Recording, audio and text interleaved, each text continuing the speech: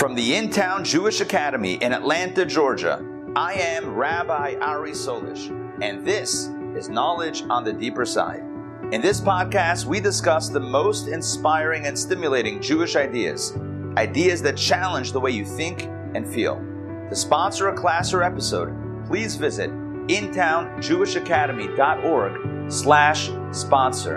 And now, on to the episode. All right, ladies and gentlemen, welcome to Daily Power Parsha. Today is Thursday, May 5th, 2022. Hold on one second. Today is Cinco de Mayo? Yes. Cinco de Mayo. Oh my gosh. Why are we not celebrating May 5th, Cinco de Mayo? You know the origin of Cinco de Mayo? I don't think everyone knows this. There was a ship. And the Lord came to Moses and said... No. Afterwards, there was a ship. There was a ship that was... So the ship set sail from Europe. And it had containers, huge containers. And many of the containers, most of the containers, maybe all the containers were filled with Hellmann's. You know Hellmann's? And as the ship was making its way across the Atlantic, it hit something tragically and went down. And the ship sank with all the Hellmann's mayonnaise on it. Thus becoming known, and the day that it sank was the 5th of May, thus being known as Cinco de Mayo. That was not a true origin story. All right. Yeah, I should have apologized in advance for that one. Yes, Ray. I mean, that's not really... No. Nothing was true about that. Well, only because I said it with conviction. No, there's nothing true about that whatsoever. Do not confuse that Baba Maisa with the truth. All right, so let's jump in. Today we're going to be doing reading number 5. Yeah, it's also short reading. We may do reading 5 and 6. Let me just game plan here for a second. Yeah. Maybe 5 and 6, and then tomorrow 7 and Haftorah. Well, 7 is also short. We probably could do 6, 7 and Haftorah. All right, you know what? Let's just be present in the moment. Let's start with 5, and we'll see how far we get. All right, I'm going to share my screen with you. Let's jump in. Once again, Torah portion, as you know, is Kedoshim this week in the diaspora. Leviticus chapter 20. We got a chapter change. Verse number 1, and it begins like so many verses in the Torah. And the Lord spoke to Moses, saying, and to the children of Israel you shall say. So God tells Moses to tell the people, any man of the children of Israel, or of the strangers who sojourn among Israel, who gives any of his offspring to Molech, if one gives their children to Molech, they shall surely be put to death. The people of the land shall pelt him with stones, i.e. the parent that sent their kid to the Molech. Molech was a foreign idol, a foreign worship, not Jewish, not kosher. Molech, I believe, also involved a fire, but we'll get to that soon. And it's punishable as a capital crime. Verse 3, and I will set my attention upon that man. I guess we're assuming it's the dad that would be like, oh, hey, let's give the kid to Molech. And I will set my attention upon that man. And I will cut him off from amidst his people because he gave of his offspring to Molech in order to defile my holy ones and to profane my holy name. However, but if the people of the land ignore that man when he gives of his offspring to Molech, not putting him to death, if such a thing were to happen, that a father would give their child to the Molech idol, and the people wouldn't hold this dad accountable. So verse 5, I will set my attention upon that man and upon his family, and I will cut him off, and all who stray after him, to stray after Molech from amidst their people. God says I'm coming after him, his family, and the community as well for not doing anything. All right, I think we have, let's do 2 more verses. It's a very short reading. And the person who turns to Ov or Yedoni, and we spoke about that a few days ago or yesterday, Ov and Yidoni, those are the one who summons the spirits and speaks from his armpit, or the one who puts a bone in their mouth and, as if, summoning the dead to speak from the bone in his mouth, whatever. So anyone who turns to Ov or Yidoni, these types of foreign idol worship or the practice of the occult, to stray after them, okay, God says, I will set my attention upon that person, I will cut him off from amidst his people. You shall sanctify yourselves and be holy. Once again, the name of the portion is Kedoshim, and once again God says here, be holy. Sanctify yourself, be holy. In other words, don't run after all these Baba Mises. Be better than that. For I am the Lord, your God. All right, let's do Rashi. Rashi is going to give us some deeper insight and allow us to use that as a launching point for further conversation. Okay, I just want to check. I just got a message that my internet is unstable. Can you guys still hear me? Just checking. Thumbs up? Yes. Yes, okay, good. All right, let's begin. Rashi, and to the children of Israel you shall say, i.e. Rashi says, enumerate the following punishments for the warnings that were given in chapter 18. We've talked about the prohibitions prior in 18. We talked about not worship, not following Ov and Yidoni, and not giving your kids to Molech. We talked about that. We talked about earlier in this week's Torah portion, not doing it. But in this reading, we talk about how if one does, it's potentially punishable by death. Shall surely be put to death by the court. Rashi clarifies, we're not talking about heavenly punishment. This is not divine retribution, which a lot of many prohibitions in Torah are in that category, where the court, the human court, is not going to do anything, but God will do what needs to happen. But in this case, a father who gives his son to Molech, or gives his children, or any of his children to Molech, shall be put to death by the court. That means by the court, the human court. And if the court is not physically powerful enough to kill them by themselves, the people of the land must assist them. There you go. Now, what does it mean if they're not powerful enough? Physically? Politically? I don't know. But the point is that it's a communal concern to take out this dad who gives of his kids to the Molech idol. The people of the land, Am Haaretz, this may be rendered either the people of the earth or the people of the land as follows. The people for whose sake the earth was created, the people who are destined to possess the land of Israel through the observance of these commandments, i.e., the people of the land, the Jewish people, shall pelt, the people of the land of Israel, ultimately, shall pelt him with stones and bring justice to this egregious act. Molech, Rashi does not explain it here, but I think we had it before. Molech was an idol or a form of worship that involved fire. They would sometimes do human sacrifices or child sacrifices to the Molech idol. Brutal and completely not kosher. Completely not Jewish, completely not kosher. Let's continue. And I will set my attention upon that man, Rashi says. I will set my attention. The Hebrew word is panai, which he reimagines as panai. Shali, my leisure. What does it mean, my leisure? God's leisure. God says, so to speak, I will turn aside from all my affairs and occupy myself with him. Sure, I have pressing business otherwise, but the dude who gives his child to the Molech, I'm all over that. I'm getting involved. This man, but not the whole community. Okay? In other words, Rashi says, i.e., if the entire community give their offspring over to Molech, let's say everybody's doing it. It's gone viral. Everyone's into the Molech. So if everybody gave their kids to Molech, they are not punished with excision because the entire community are not to be cut off. You can't actually punish everyone. In this case, too big or too many to fail, a la big banks and airlines. Okay, so you're with me on this. If the individual gives the offspring to Molech, it's a problem. It's a problem always, but it's a punishable problem. Whereas if the entire community gives their children over to the Molech idol, then it's can't cut off everybody. All right, and why is he cut off?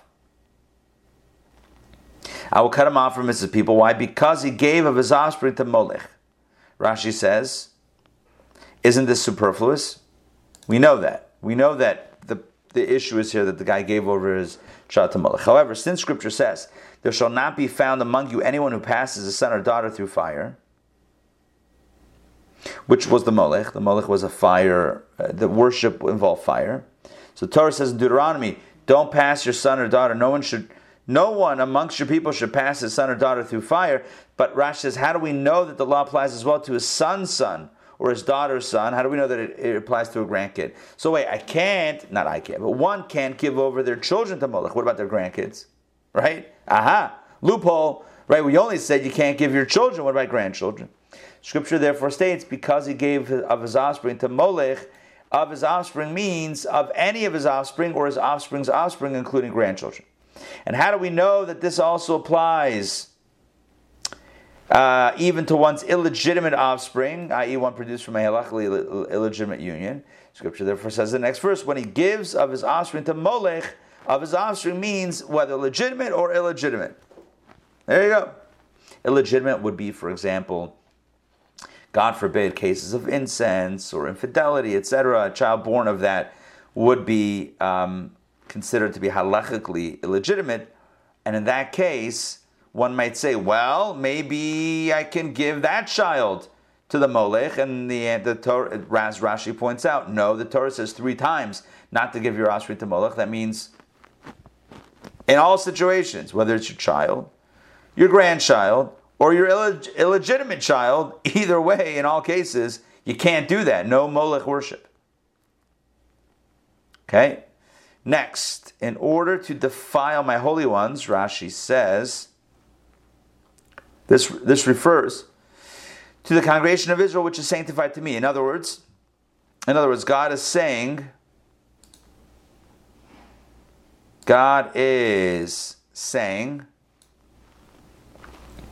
that I will cut off this person. Why? Because he gave his offspring to Molech in order to defile my holy ones. Who are my holy ones? The Jewish people, the congregation of Israel, which is sanctified to me. So therefore, the person who gives their child, if somebody's given their child to the Molech, it blemishes, it harms the entire community. Now, then the next verse says, but if the people of the land ignore that man, the double expression, Rashi says, because it says in the Torah, ha'alemi alimu, if they conceal, they conceal, or if they ignore. It says in English it's once, ignore, but in the Hebrew it uses a double expression. Rashi explains the meaning behind the double expression. The double expression intimates, it hints that if they ignore one matter, even one sin, they will eventually ignore many matters. So once you turn a blind eye, once you pretend not to see, then you're going to start not seeing even bigger things. And if the small Sanhedrin of 23 judges ignores the matter, eventually the great Sanhedrin of 71 judges in Jerusalem will ignore the matter as well. So what's happening here is, and Rashi derives this, it's based on the Medrash Torah Kohanim, but Rashi derives this from the double expression of ha'alem yalimu, concealed, is that one concealment or one, brushing something under the rug or whatever, one leads to the other. So you overlook something once and okay, whatever, I'm not going to make a big deal about it. Guess what happens next? It happens again. Because you don't, so to speak, nip it in the bud, so it keeps on coming back. And maybe when it comes back, it's more intense, more severe than the first time. Because now the person is comfortable with that behavior. Now, I'm not only speaking about the Molech, right? This is true in life. We give ourselves, or others for that matter, a pass. We did it once. Whatever it is, I'm leaving it vague intentionally. It doesn't matter what it is, it's the concept, right? So there's a thing that we told ourselves, we would never do that, right? That's something that we would never do at a certain stage in our lives. And then, we got close to it, and then we retreated, we ran away, and then we got close again, and we got even a little bit closer, and then at some point, one day, it so happened that we just went ahead and went all the way. We did it, whatever that it is. The question is, how do we view it afterwards? Do we say, you know what, okay, listen, I did it, and I'm just not doing it again? Or do we turn a blind eye almost to ourselves and say, all right, we'll pretend it didn't happen, life moves on. If we don't deal with it, then it's very possible for it to happen again. And when it happens again, now it's already a habit. Now it's already something that we're training ourselves to do. It's not just a one-time, exception to the rule. Now it's becoming the rule. And then, of course, the way life works is we have to go, it gets more intense or more severe, whatever the right language is, it gets intensified each time. Why? Because, well, now that line is not there, so we can keep on pushing the envelope to go, further and further. The point is that whatever area we're talking about, it's good to address things and not brush them, under the carpet and not pretend that they don't exist. So the Torah here says that if someone in the community has given their child to Molech, this horrific and very not Jewish form of child sacrifice, and the community turns a blind eye, guess what's going to happen? More of the same, and I'm breaking up. Sorry, it's this internet connection. We're having internet challenges here at HQ. All right. Hopefully, if anything cuts out, feel free to jump in and just ask me to go back.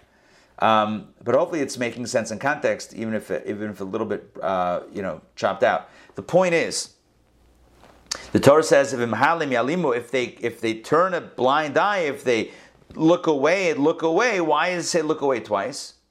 Because that's the nature of looking away. Once you look away once, you're going to look away twice. Once you're pretending it doesn't exist, once, you'll do it again. That's how it works. Once you brush something under the carpet once, you're just going to add more to that pile. And then what happens? It gets worse and worse until such point in time that you probably can't ignore it. But then you're dealing with a big problem as opposed to a little problem. Right? It's like a little leak in the house, a little leak in the roof. What do you want to do? You want to wait till it's a big leak and starts damaging the house? Like, how is that? It's not a solution, right? There's a little leak. It rains, a little bit of water comes in. Like one little area of water comes in. Okay, that's a red flag. V'im halem, but if you turn away, yalimu, you're going to turn away again. So what's the difference whether it's a little leak or a little bit more than a little leak? You'll also turn up, I'll deal with it whenever. And then what happens one day? Right, one day, the next thing you know, the whole thing comes in. And obviously the message here is, don't ignore it the first time. It's like, at least I was taught this, maybe you were taught this also. When you get a little crack in the windshield, sometimes you're driving and like a stone from the, kicked up from a truck or whatever it is, hits your windshield and you get like a little chip. Well, that little chip can go a long way. Ignore the chip. Recording in progress. Look at that. We cut out officially. Hold on. I feel like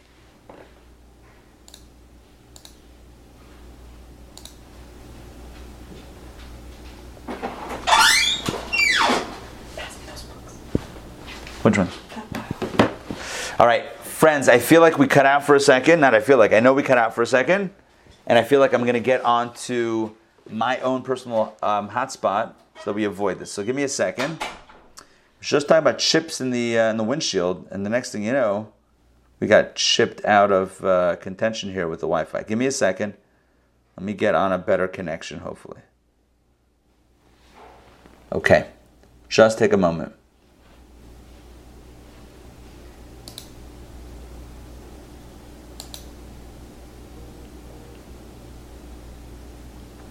All right, there may be a quick transition period. Let me know if you can still hear me. Thumbs up if you can hear me. Yes. Still good? Okay. I think we're good. Yeah, anybody? Thumbs up? Are we good? Yeah, okay. All right. I'm hoping this works. All right, so what I was saying is I was taught when you're driving a car, and you get a little chip in the windshield, you address it right away. Why? Because if you don't address it, then something else hits the windshield. The next thing you know, it's going to the crack is going to grow, it's going to spider, it might come in or it might come out, whatever it is, it's not safe. You don't drive with a chipped windshield. You get it fixed. Either they replace it or they can inject some, some glue or something into it. I've done that before also. Either way, the point is, Vimhalem. If you're gonna like brush away something, then yalimu, then it's gonna be, you're gonna brush away more, and before you know it, instead of a small issue, it's gonna be a huge issue that you have to deal with, and let's avoid that. Let's avoid dealing with huge issues. Okay, back inside. Let's get back into Rashi. I will set my attention upon that man, upon his family. Here we go. Rashi says, Rabbi Shimon says, which if you took the class last night, you know that that's already a flag. Not a red flag, but that's a point of note. Rashi's quoting the name of whoever said it. Aha! How come Rashi, all the other Rashis today didn't quote any rabbi something said that? And they're all taught by rabbis. It's all from the same Midrash, Torah Kohanim. But here, and I don't have the answer, I'm just telling you that once you learn the Rebbe's Derech Halimra, once you learn Rashi like the Rebbe, then you realize that if Rashi says, Rabbi Shimon says, something about Rabbi Shimon that is noteworthy. This Rabbi Shimon, by the way, is Rabbi Shimon Bar Yochai, the great Rashbi, who we mark his passing and celebrate his life on Lag BaOmer. Rabbi Shimon said, in what way did the family sin that they are punished? Okay? So if the father gives the child to the Molech, why should God set his attention upon the family? What did the family do wrong? Listen to this. However, this teaches you that there is no family in which there is an unfair tax collector, which may not be regarded as consisting entirely of tax collectors, for they all cover up for him. It's a very, very interesting analogy. There's no family in which there is an unfair tax collector, where the whole family are not tax collectors. In other words, if there's one guy that is financially abusive, and the family is not stopping this person, I'm just saying financially abusive, unfair tax collector sounds like that, financial abuse to me, right? Then really, essentially, you got a whole family of unfair tax collectors, of financial abusers. Why? Because they're not stepping in and stopping it. So if the father can go ahead and give his child to the Molech idol, human sacrifice, a horrific thing, spiritually devastating, physically devastating, and the family's not stopping it, then essentially the whole family is complicit in Molech worship. They are accessories, as it were, to the Molech crime. And that's what Rashi is saying, quoting Rabbi Shimon Bar Yochai. All right, let's jump back in. And I will cut him off. Why is this stated? Rashi asks rhetorically, why mention this? Because since Scripture says, I will set my attention upon that man and upon his family, one might think that his entire family is included in the punishment of excision. If God is looking at this man and his family, and then kares, which is that spiritual soul excision, is on the table, you might think that that's on the table for not only him, the father, but also for the whole family. Scripture therefore says, I will cut him off. That man is to be excised from the people of Israel, but the entire family is not excised, is not included in the excision, but with suffering. Well, that doesn't sound great either, but at least it's not kares, it is yisurin. Yisurin are suffering. Suffering, what else is it? Tragedy, it's hardship, difficulty, living a difficult and painful life. But it's not the level of, it doesn't rise to the level of kares, spiritual excision. So just putting all the pieces together, God is telling us the mitzvah, the Torah is telling us the mitzvah about somebody who gives his offspring to Molech, but the people ignore that man, the people turn a blind eye, and his family didn't step up. So God says, I am going to be looking closely at that man and the family, and then I will cut him off, not his family, him, only him. What about the family, Yisurin? They're going to suffer difficulty and challenges and hardships in life, but not the soul's not cut off. Let's continue to stray after Molech. This phrase comes to include in this penalty any other pagan deity that one worships in this manner, even though it is not its mode of worship. What that means is, if you worship any other idol in the same way that you worship the Molech, i.e. with fire, it's problematic. Are you with me? You might say, well, the Molech is worshipped with fire and something else is worshipped, let's say, with water. You poured water. Theoretically, I don't know these things. I don't know what ancient idolatrous pagan rites look like. I don't even know what modern pagan rites exactly look like, but I will tell you that some involved fire, like the molech, and some maybe perhaps involved water. So let's say for the water idol, instead you did the fire ceremony. So one might say, well, I didn't serve idols because I did it wrong. No, the Torah says that's a violation. Why is it a violation? Because you're still utilizing a mode of worship, even if it's not its mode of worship, you're still using a mode of worship for those other idols. So when it comes to the molech, anytime you use fire, even if it's not the molech idol itself, it's still problematic. There's another form of worship that also is across the board, no matter what idol you're talking about, and that is actually bowing down to the idol. So even if that idol is not typically worshipped by bowing down to it, bottom line is if you bow down, if one bows down to it, they have officially worshipped that idol. That is bad news. Okay, let's move on to the final Rashi. You shall sanctify yourselves, kadoshim, the verse says, v'hiskadishtem, v'hiyisem kadoshim. You shall sanctify yourselves, and then you will be holy. In other words, there's a verb and there's a noun, or maybe an adjective, actually, right? The verb is sanctify yourselves, do holy things, and then you will be holy. Holiness does not arise automatically or magically or in a vacuum. It is the product of how we live our lives in the Torah understanding. Rashi explains what it means to sanctify yourselves. Practically, what are we doing? In this context, this refers to separation from idolatry. By disengaging from idolatry, you will be holy. That's an act. The disengagement, the separation, is also active, especially with regards to some things, right? So sometimes to disengage is passive. Sometimes it's very active. In this case, it's active, and that's what it means to be holy. That's what it means to do holy. To do holy means to not do idolatry, and then you will, in fact, be holy. So do the holy things by not worshiping idols, and then you will be holy. That will be your status, your Facebook status. All right, I want to just elaborate on that last point, the idea of doing and being. So the reality is that we all have a soul that is pure and holy. And nothing that we do or don't do can affect that, essentially, at the core.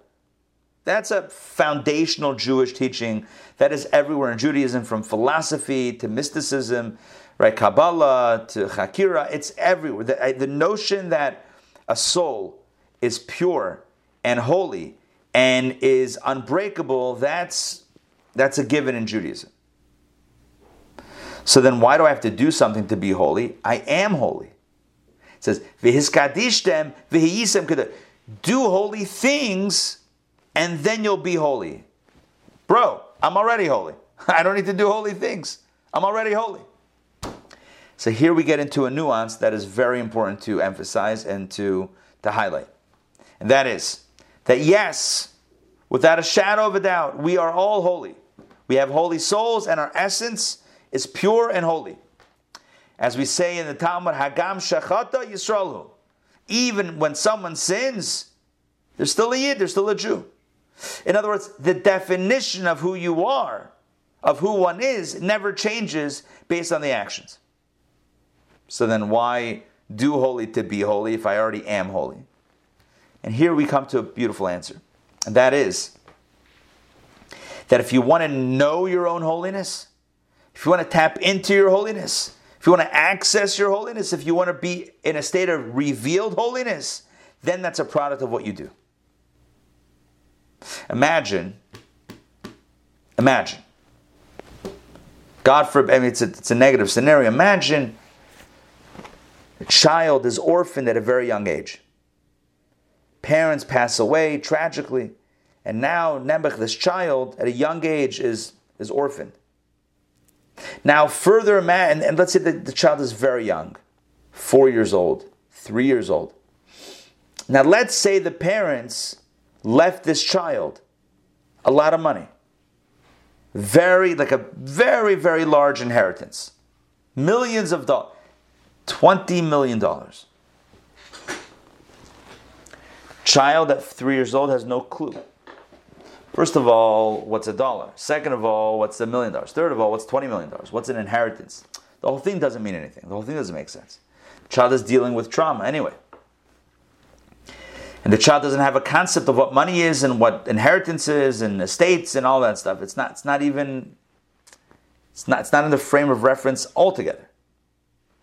And imagine if no one ever tells the child about that money. Imagine the child, somebody takes the child in and grows up and goes to school and goes to college, gets a job and never knows. Again, how is that possible? All right, I'm giving you an example. Right? It doesn't have to be a real example, it's just a concept. Imagine this child grows up and never knows, has no clue, even as a young adult, even as an adult. This child is now an adult, 30 years old, and has no idea about the $20 million. That's, by the way, probably been accruing interest for the last 27 years. Okay? So now, one day, freeze the story, freeze the scenario. The adult now that has $20 million, $25 million in their name. Yeah? Are they rich? Are they wealthy? Depends how you define it. Theoretically, yes. But if you don't know about it, and you're not spending it, and you're not enjoying it, what kind of wealth is that? It's a theoretical wealth. It's not a practical wealth. The child doesn't even know. Not the child. The child didn't know. The adult even doesn't know about the money. So are you rich? I don't know. Debatable. Again, conceptually, yes. Practically, no.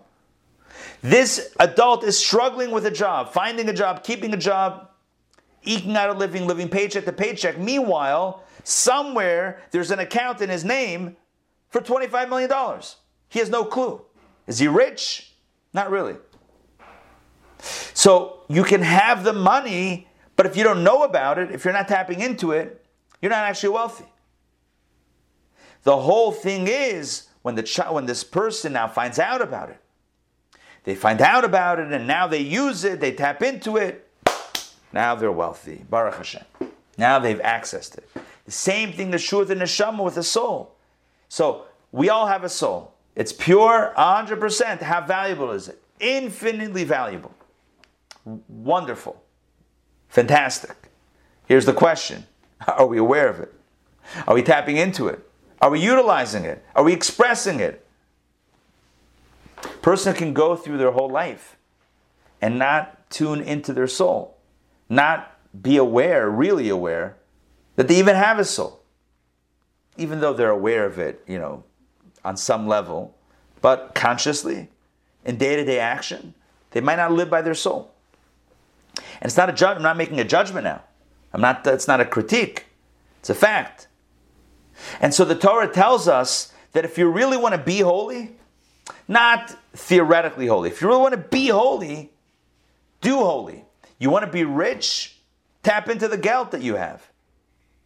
At least know about it. Access it from time to time. Check your balance, at least.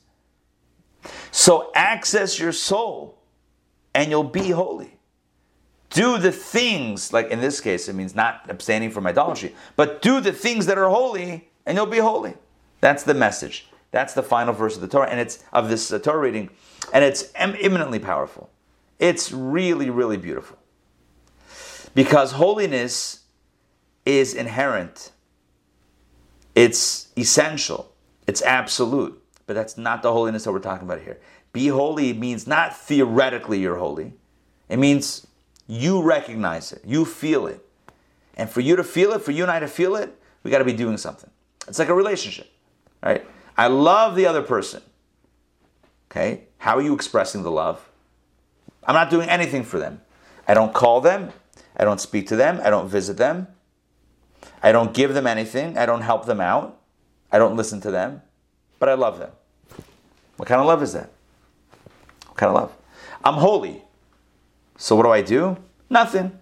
Any holy things? Nope. All physical, mundane things. Any higher holy things? Nope. Just lower stuff. But you're holy, right? Yes. Why? Because I have a soul. Okay. That's true. All of that is true. But if it's not expressed, What kind of holiness is that? So here we get to a key idea in Torah. And that is, we are what we do. We are what we say. We are how we think. Who we are is not as much a product of our essence as it is our thought, speech, and action. Which is why in Kabbalah, the garments of the soul, i.e. thought, speech, and action, the three garments of the soul, are the most critical parts of the soul. Because the other stuff, that's all deeper, essential wiring. The question is, practically speaking, right now, in real time, what am I thinking?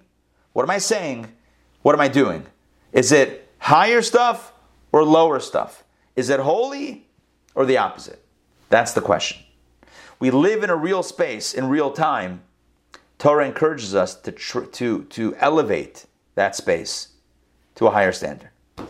All right, that's all I got for today. Thank you very much for joining me for Daily Power Parsha. Questions or comments? Yes, Ray. Hold on. You got to unmute. I just requested an unmute, just if you can follow that little request. Yes, got you. So I thought, so you're saying that the soul is whatever and we can't change it? No, what I'm saying is the soul is holy, but that's not something we did. That's what the soul is. The question is not about the soul, but yeah, I also did mention about wiring. Each of us, the soul in Kabbalah, the Kabbalah discusses the soul as being comprised of 10 soul powers. 3 intellectual, Chachma, Bina, Das, wisdom, understanding, knowledge, Chabad, and then Chesed, Gvura, Tiferes, Netzach, Hod Yisod, Malchus.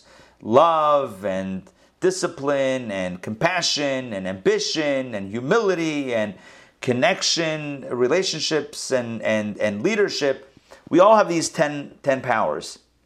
To start changing the wiring of our soul and how we feel, it's like what I said last night, changing your affinity from vanilla ice cream to chocolate ice cream. Can you do it? Maybe. But you know what you can do? You can actually eat chocolate ice cream as opposed to vanilla. In other words, on a behavioral level, it's much easier to move that needle. Literally what we spoke about last night. To rewire how I feel inside, more difficult. To change or modify my behavior, so I have 2 examples right here. Yeah, I have a little orange, I don't know what this is called, a mandarin, tangerine, whatever it is. This is like a little orange thing, and an apple. Okay? Boom. So let's say I love this, I don't love this. That's how I feel about it. Let's just say I like both. But let's just say that I like this, the orange, and I don't like the apple. Changing the inside would mean I should start liking this. I don't know if I can get myself there. That's why I said the inner wiring, everyone's wired a certain way. What you love, what you don't love, your chesed, your gvura. Chesed is what you're attracted to. Gvura is what you're repelled from. Like, everyone's got a different wiring. So to change that is a much larger operation. That's going to require a lot of heavy work. But you know what I can do? On a behavior level? Theoretically, if this was unholy, and this was holy, the Torah says, V'his kadishtem, do holy things, and you'll be holy. In other words, in my example, it's not literal, eat the apple, and now you're doing something holy. And in this moment, in this space, you're being holy. You're being holy. Yes, at the core, your soul, the core essence of the soul is holy, sure. But it's not about the essence. It's not about accessing the essence or changing something about what's going on inside. It's doing, saying, and thinking holy things, positive things. You can change something or you cannot? You can, with a lot of effort. But the goal is here, or what the Torah is suggesting, is not that we change the inside. It's rather that we do the things, walk the walk, whether or not we feel excited about it or not. Walk the walk. That's it. It's holy, it's the right thing, do it. If you help a neighbor, you really help a neighbor, and they're very grateful, should you tell them, by the way, I almost didn't help you today because I was almost too lazy to help? Do they care that you were almost... Doesn't matter, you helped. We live in a very practical world. So the bottom line, Torah says, God says, do holy things, and now you're holy. I'm not holy before, you're also holy, but you're not living in that space until you do holy things. I don't feel like doing holy things. It doesn't matter. You don't have to feel like it. Just do holy things. That's the message for us. Like I said last night, fake it till you make it.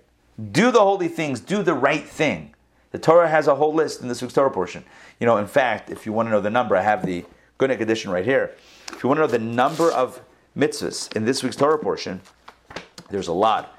Remember, there's only 613 total mitzvot. And in the Torah portion of Shoftim, you have, it's not as many as I thought, you have 14 positive and 27 negative mitzvot. So 14 plus 17, hold on. Is this the right thing? Akev. No. I'm sorry. Scratch that from the record. I'm literally reading the wrong thing. Kedoshim. Here we go. 13 positive mitzvahs and 38 prohibitions. So 13 plus 38 is a grand total of 51. There are 51 mitzvot in this week's Torah portion out of 613. 51 out of 613. According to my calculation, that's like a 12th of all the mitzvahs in the Torah are in this week's Torah portion. 1/12, which means there's a lot of things to do that the Torah tells us in this week's Torah portion that help us act in a holy fashion. So, the moral of the story is, let's look at our opportunities, seize the day, carpe diem, seize the day in doing a mitzvah, in making the world a better place, irrespective of how we feel. We like it, we don't like it. It's okay, we'll get over that. We'll get over our feelings. They change anyway, right? Let's do the right thing, say the right thing, think the right thing, and in that way we are holy. And if we're holy, if we're doing holy things and we're holy, then we're more likely to influence the other and make this world a beautiful garden for Hashem. All right, thanks for joining me today for DPP, Ray, Sarah, and all of you who are listening. I appreciate it. Have a wonderful day, and we'll see you tomorrow. Same bad time, same bad channel. Thank all right. you, Rabbi. Pleasure. Yes, thank you. Pleasure. Bye, guys. We'll see you soon.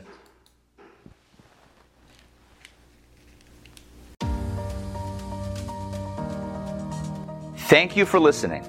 I hope you enjoyed today's episode. As always, you can find us online at intownjewishacademy.org and on YouTube at Intown Jewish Academy. New episodes of the podcast come out a few times a week. If you don't want to miss a single episode, then hit the subscribe button. If you enjoyed today's episode, please take a moment to leave a rating or review. It means a lot to me and it helps other people find the podcast. Thanks so much for listening, and I hope you have a wonderful day.